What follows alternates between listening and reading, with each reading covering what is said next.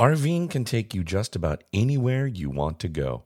From the mountains to the ocean, a rainforest. It is often not too difficult to get lost in the wilderness where you find yourself surrounded by nature. We love RVing in the Pacific Northwest. There are so many reasons to go RVing. And for us, it's all about making those lasting memories with our kids and the family time around a campfire that is filled with laughter, tall tales, and s'mores. So maybe you've been thinking of the open road a little bit more, and you can almost feel that breeze in your hair. Well, in this episode, number 36, we are going to dive right in and share the good and the bad from our experiences so you can start RVing by not making some of the mistakes that we had. Welcome to RV Out West. I'm your host, Brooks. My Family of Four's base camp is located in the beautiful Pacific Northwest, and our RV adventures radiate out from there. Please grab a mug of coffee and join us as we discuss RVing around the American West. From sweet camping spots, gear and equipment, to tips and tricks, we've got you covered. We are RV Out West. So you want to RV? That's a wonderful first step to a whole new way to see and explore the Pacific Northwest, the American West, to all of North America, and even further if you desire. Right now, the RV industry is in a boom ever since COVID. Many more Americans are taking to the open road. According to the RV Industry Association, they are, quote, projecting 2022 to be the second or third best year on record for RV shipments, and projects 2023 to be in line with their 10-year average, which is considerably above their 20 or 30-year numbers, end quote, said RVIA President and CEO Craig Kirby. With all this growth, it is still a good time as ever to begin RVing. Today we are going to be sharing from our experiences the benefits of RVing, aspects of RVing to consider, and pitfalls to avoid. What we won't be discussing is specific models and brands, as those are all personal choices to find the right RV for your family and your budget. So let's get started. Let's start with the benefits and the good stuff. Look, you are always going to have your home with you. Your sheets, your bed, all of your clothes, things are put away to where you want them to be, so you are always going to feel like you have a home. Instead of when you're traveling, going from hotel room to hotel room and moving around and feeling, at beginning that's that excitement, but then you kind of just begin to feel like a road warrior. And so when you have your RV, you are bringing your home. So you're never not going to know where you're spending the night or sleeping because you have that with you. You can also extend your camping season to year round if you'd like here in the Pacific Northwest. We camp, like I said, about 10 months out of the year. And that's mostly because we're pretty avid skiers. So kind of we tail off at the end of December, January and February, we're skiing. And then we ramp back up into March. If you haven't yet listened to, you can go back and listen to episode number 32 about the F-Lot up at Stevens Pass. There's a lot of winter skiing, ski out camping, and tips there. I also love our RV because it really provides true distraction-free family time. My kids are out playing with sticks and riding bikes and exploring and playing around the campground even if we're just having a day where we're kind of just chilling at the campground. They're out exploring and doing things. We play games, we play washers. If it's a rainy day, we'll be inside playing a board game, we'll play chess, so we are having that kind of distraction-free family time. And when we're at the campground, the kids don't really seem all that interested in screen time as much. The RV community in general is an amazing group of people. You're looking at a group of people who are into the same thing you are. They love RVing as well, and it spans multiple generations, so you can get some really great tips from kind of the old timers. Like, for example, we were camping in a campground out in Pennsylvania, and my water spigot and my connection where my water filter, my dirt guard was attached, was leaking. And so I was trying to tighten it and figure kind of what options I had in my tool bag. And I didn't have any hose washers with me in my kit. And this gentleman came over and he was like, hey, what's going on? We kind of talked about it. And he was like, I've got hose washers. So he went and grabbed a couple of hose washers. He even tossed me a couple of extra to put in my kit so I have it in my toolbox just in case it happens again. But he walked over and he introduced himself and was super friendly and helpful. And so that's just one little story. I met some wonderful people actually at this same Pennsylvania campground. They are currently on Instagram. Their tag is From the Hatch. Give them a follow if you haven't. But they are in an Airstream and they are new empty nesters. And so they are off getting ready to basically, they sold their home, bought an Airstream, and are going full time and traveling all around the United States to meet with them, to talk with them, to share and hear their stories. The community of RVing is just absolutely wonderfully enriching and warm and welcoming and inviting group of people. One of the big reasons as to why my family got into a travel trailer, we had been thinking about it before COVID and looking at it and starting our research on what kind of trailer we wanted that was going to work for our family and again that was in our budget. And then COVID happened. And so we really wanted to have that outlet as a way to get out of our walls during the lockdown, but still remain self-contained. And so having the bathroom in our trailer became one of the most critical aspects of what pushed us over and why we got rid of our tent trailer and moved into getting a travel trailer. And then the last thing is having air conditioning. I mean, even Eastern Washington will, in the summer, get into the 100s, 115 if it needs to. You know, we've done a tour. We've already done a tour around the American West and all the way now, all the way we did 10,000 miles this summer, circling all around the United States. And having that air conditioning was really, really a savior. And so kind of glamping, if you will, is one nice thing about it. You know, I'd mentioned about extending your camping season, but to be able to explore the Pacific Northwest in, you know, the off season, kind of during the school year when campgrounds are a little quieter, I got to say camping in the rain is actually really, really enjoyable. We still will stand outside, make a big fire, stand around in the morning and have our coffee while it's raining, going to bed at night and hearing the little pitter patter, pitter patter, pitter patter on the rooftop of the trailer. The campground is so much more quiet. It's easier to get a camping spot. You're not having to plan 6-9 months in advance to figure out where you want to go and what spots even available. You have cherry picking of spots. So it's really a wonderful, wonderful time to explore the Pacific Northwest. One such thing we really have done ever since we've got our travel trailer is we started camping on New Year's Eve. And so we're camping at the end of December, bringing in New Year's Eve, doing a bonfire and a glass of bubbly around the bonfire as we honor the year that's coming to a close and begin the new year full of celebration and transitioning into that new year. It's been something that our family has really, really enjoyed doing. And we just go to a local campground that's only about 30 minutes away from our house, but you know, it's wintertime, it's beanies and hoodies and it's cold and, you know, we got the heater going in the trailer, we got a fire going and still the kids are out riding their bikes and playing and being outside. And so we have had a really, really wonderful time camping for New Year's Eve. So you want an RV, there are some things you might need to consider before you start RVing. Let's talk about the different types of RVs.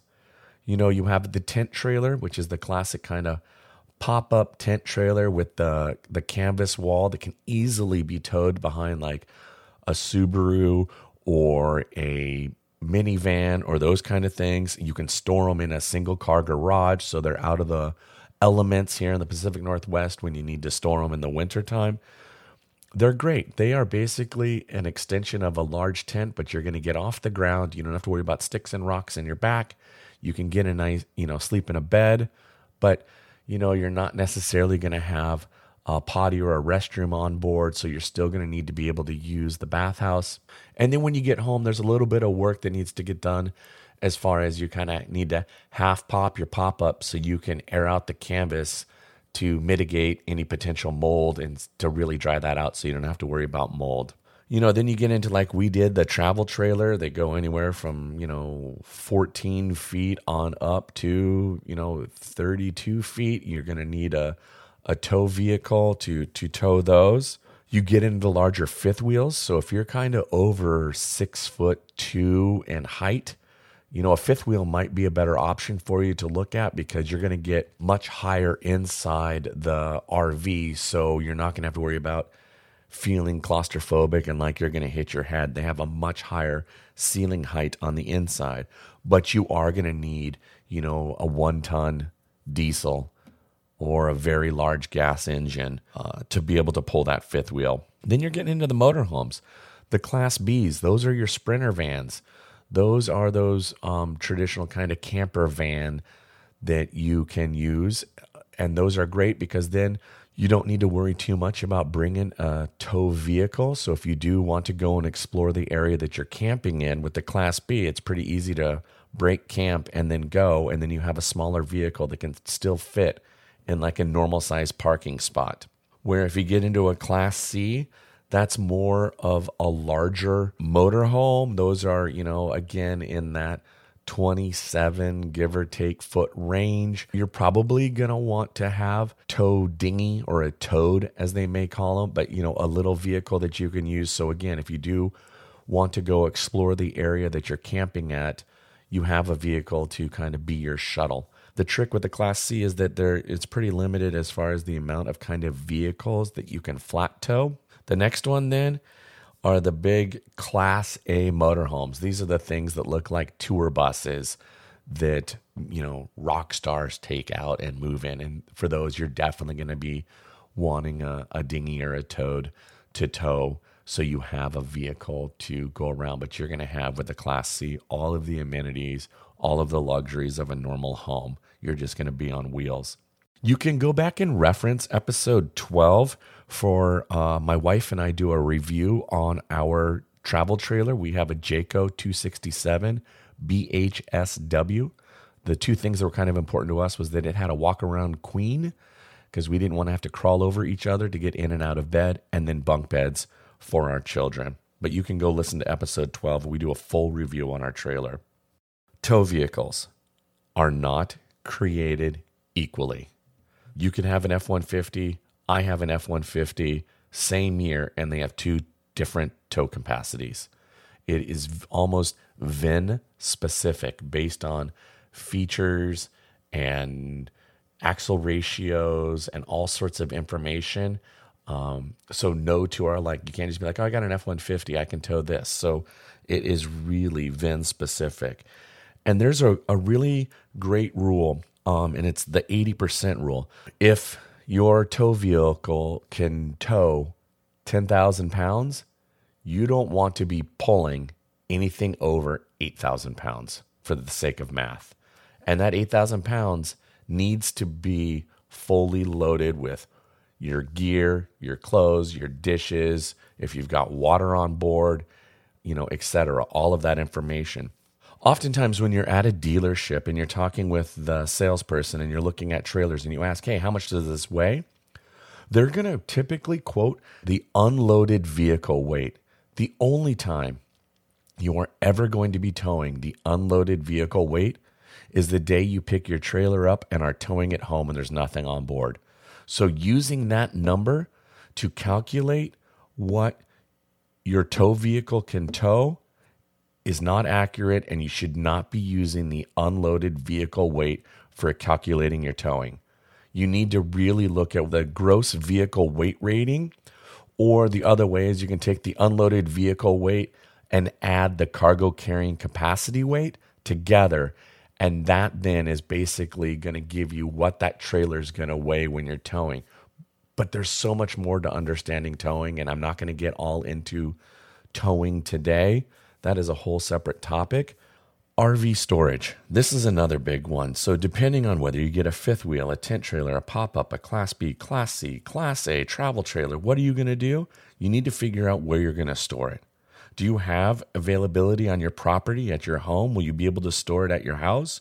Or are you going to need to be able to pay for RV storage? And if so, have you called around your area to find out What does RV storage cost? What's availability? Is there a wait list? Do you need to get on that wait list now? Because it might be a good idea to get on a wait list, even if you don't have your trailer in mind. But if you know, oh, I think we're going to be in the 26 to 30 foot range, then you can tell that storage place we're going to be in that range and get me on the wait list. And so you can be on the wait list while you're still concurrently looking for your perfect trailer for your family. But that is an additional cost and an additional consideration, something to think about when you're looking to get started into RVing, especially if you're going to have to pay for RV storage and not be able to store it at your home. I've mentioned before on this show, but it's worthy of saying again, that when you buy a RV, you probably want to find a local dealership if you're going to buy new or even used, because RV dealerships are different than automotive dealerships. And so a big consideration is that if you get a new trailer, you get a new RV and you need to get warranty work done, you're probably going to need to go to the dealership with which you bought it at.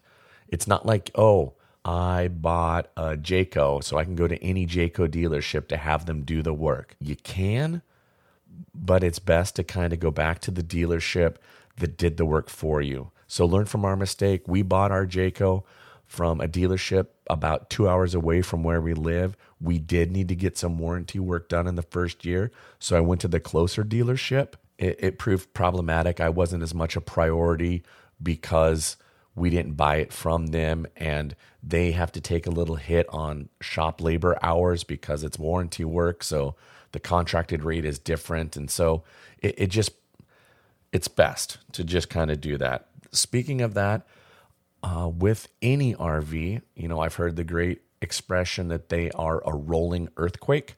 And so there's been a lot of times when we get to wherever we're going at the campground and we're getting camp all set up and we're opening up the trailer and I find random screws, nuts, bolts, just randomly. And I have no idea where they came from.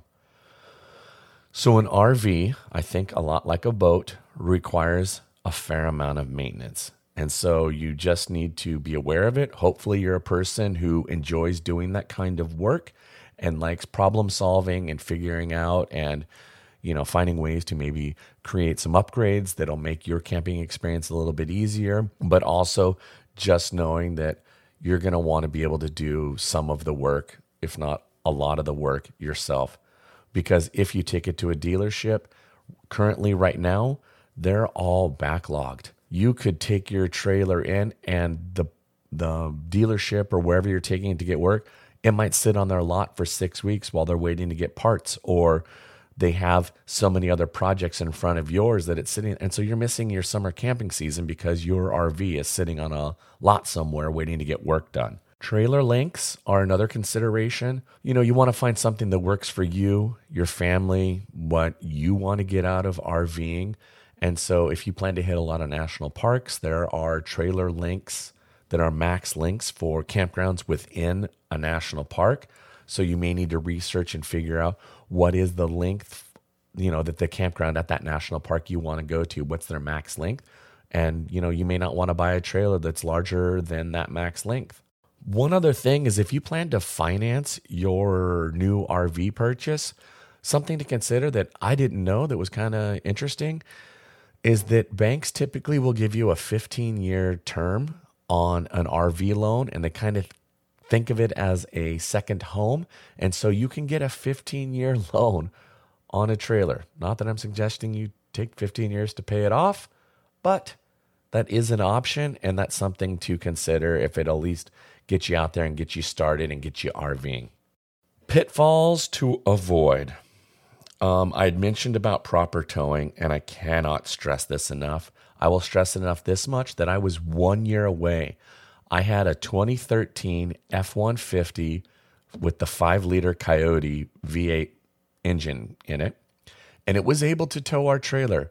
But that F-150 I was putting it at the top of our tow capacity, and going over the Cascade Mountains, I would be pulling the mountain pass at like 40, 45 miles an hour at like 3,500, $4,000 on the RPMs.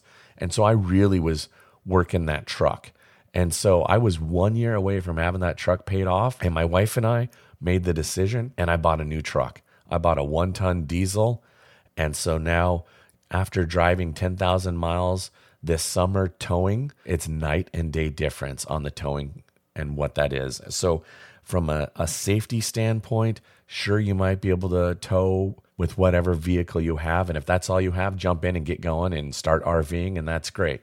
But from a safety and practicality, it just really look at those tow numbers before you even go into a dealership, just so you don't get seduced by some trailer that then might put you over your tow capacity. So you can just do your research online and look at what the trailer weight is, and then really do the VIN research on your tow vehicle and see if they're a good match. There's a ton of videos on YouTube.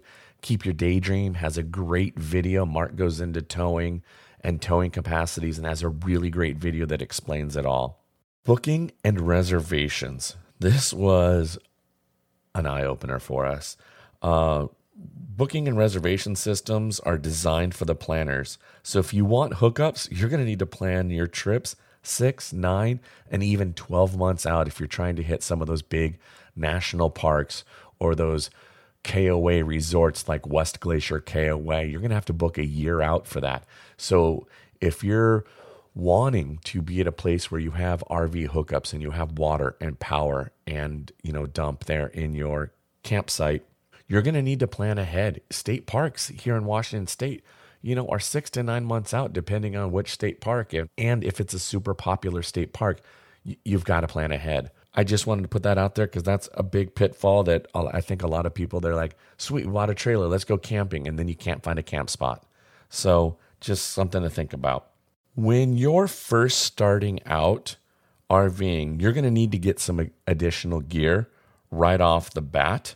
A sewer hose, a surge suppressor, leveling blocks, those kind of things. I mean, I would plan to budget $500 to $1,000. They're little, they're $25 here, $100 there, $75 here, but they add up really quickly. So probably 500-ish. So I say up to $1,000 just so there's no surprises or sticker shocks for you guys. RV show season is just around the corner, and it's a great time to kick tires, look up models, different types of RVs, and to see what can work for your family in your budget range, and it just makes for a fun day. There are a lot of shows happening here in Washington State, so I would suggest that you plan and go check one of those out. You may just score a deal, but do know that even if you buy an RV at a show, you won't be bringing it home that day. There is an RV show in Monroe. There's an RV show in Seattle in February. There's 2 Tacoma RV shows, one in October, if I recall, and one in January. There's a Puyallup RV show. So there's a lot of RV shows coming up. So you should be able to find one close to you. And so you can go and experience and check them out and just kind of get an idea of what's out there, what's in your price range, what's in your towing capacity range, what may work for your family, and take some of these considerations with you and kind of have the dream and check things out. It is my hope that this episode helps you get one step closer to RVing. It's a great community and a wonderful way to see our bioregion, and one of the best ways, in my opinion, to spend time together as a family. Make this dream your reality. Get out there. Do your research. Ask your questions. It's worth it. I promise. Thanks so much for listening. To help the show grow, please share with your RVing friends and family about this podcast. If you have an idea for a topic you'd like me to discuss, please contact me at rvoutwest.com. In our next episode, in 2 weeks, we're going to be celebrating National Energy Month by discussing biodiesel. This renewable and alternative fuel was booming in the early 2000s, and then it just seemed to stop being talked about. Joining us on the show will be a biodiesel expert from Oregon, and we will be chatting all things about this fuel. How is it for towing? What do you need to do to your diesel engine? What are considerations for the winter, and where can you find this fuel? Now, get out there, explore, and go see what's beyond the horizon. Thanks so much for listening to RV Out West. Join us again in 2 weeks with our next episode. Please like and subscribe to our podcast on iTunes or wherever you choose to get your podcasts so you never miss an episode. And I sure would appreciate if you left a rating or a review of the show. Special thanks to Scott Holmes Music for providing the intro song, We Are One. RV Out West can be found on Instagram and Facebook, where you can interact with us and follow along on our RV adventures around the Pacific Northwest. So get out there, explore, and go see what's beyond the horizon.